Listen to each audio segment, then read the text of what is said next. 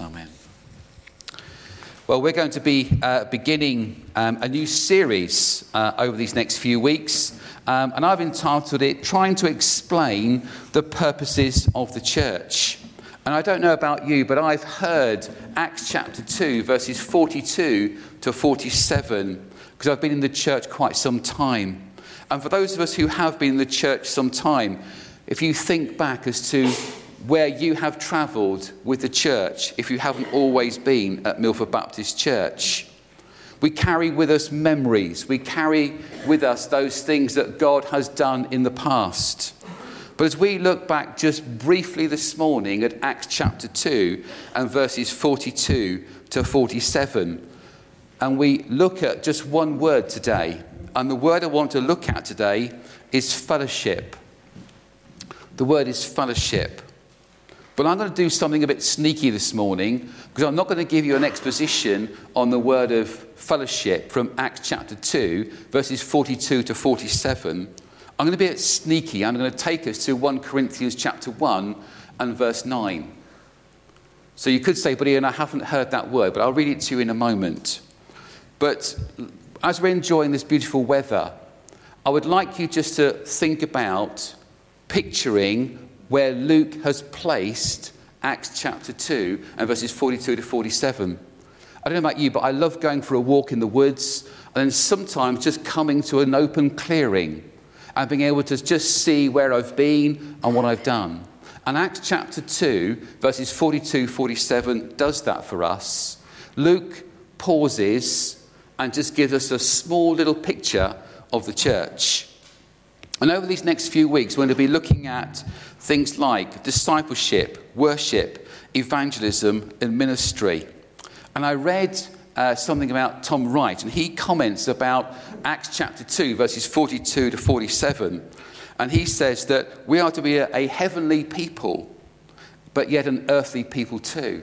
And I love that idea that we are to be on earth, but we also have a connection with heaven. So we are to be a heavenly people, but an earthly people too.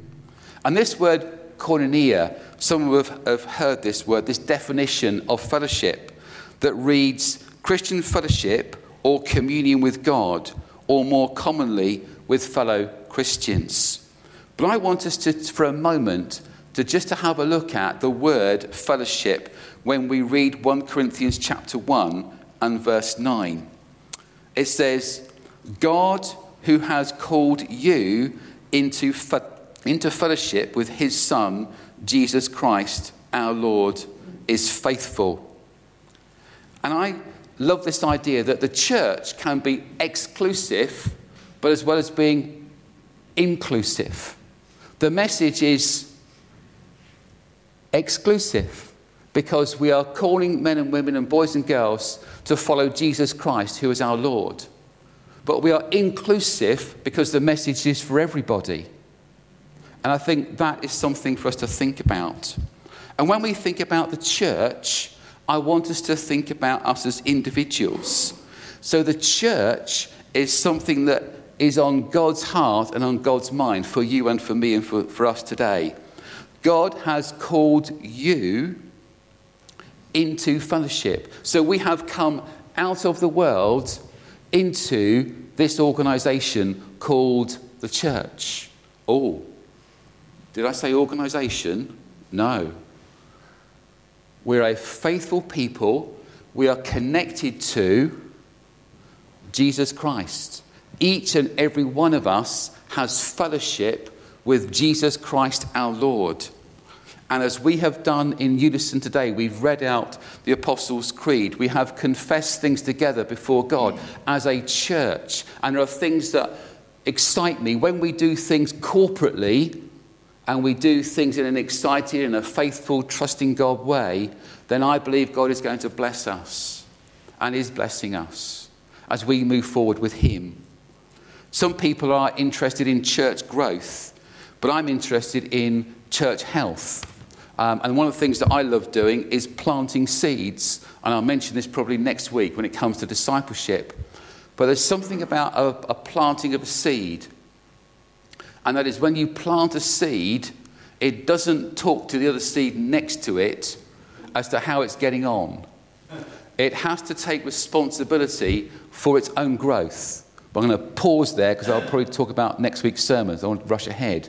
But I want to bring us back into fellowship for the moment. Each one of us is to be connected to Christ.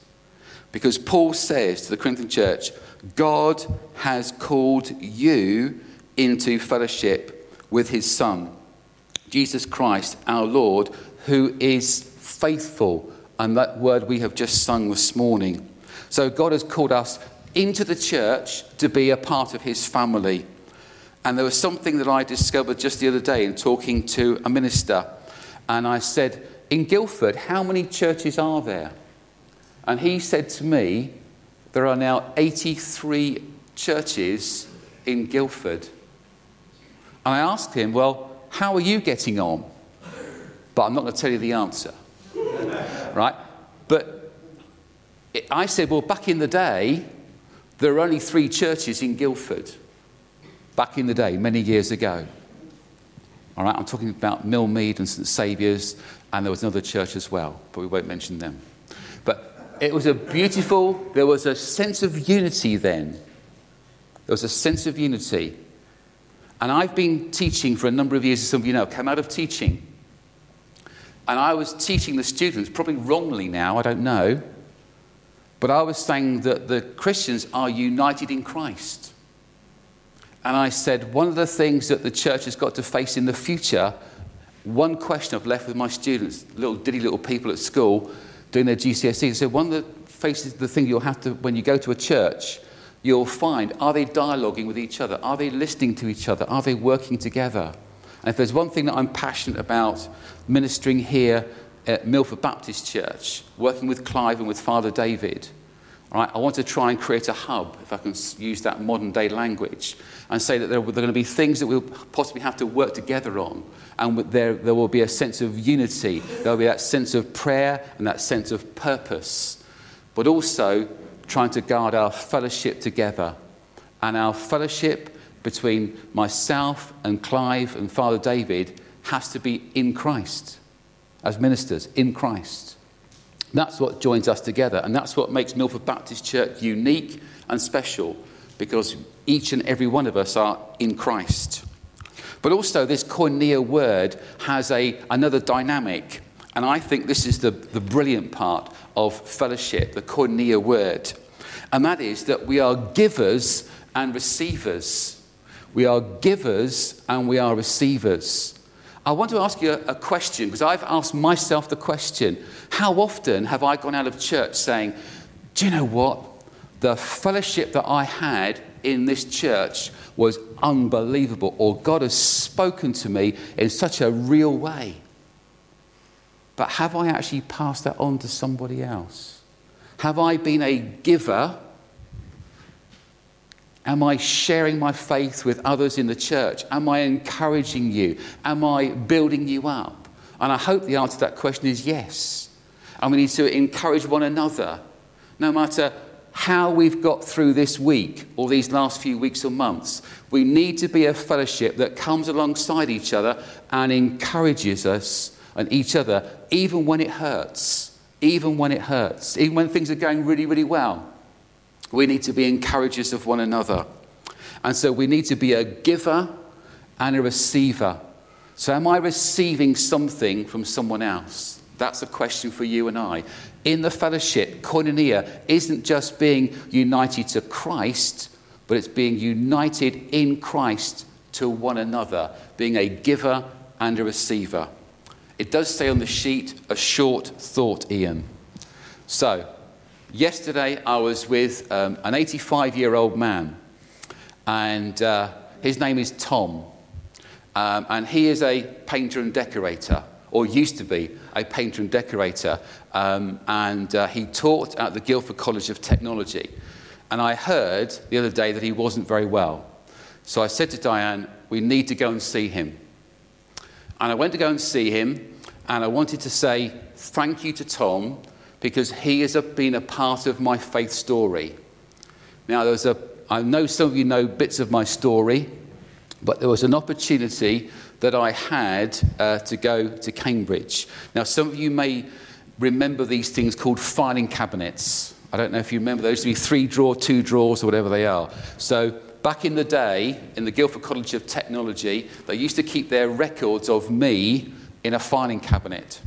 And I remember phoning up Tom, and I said, look, Tom, many years ago, I did a course at the Guildford College of Technology, and I asked Tom, I said, look, the Cambridge University are asking me for this piece of information for evidence.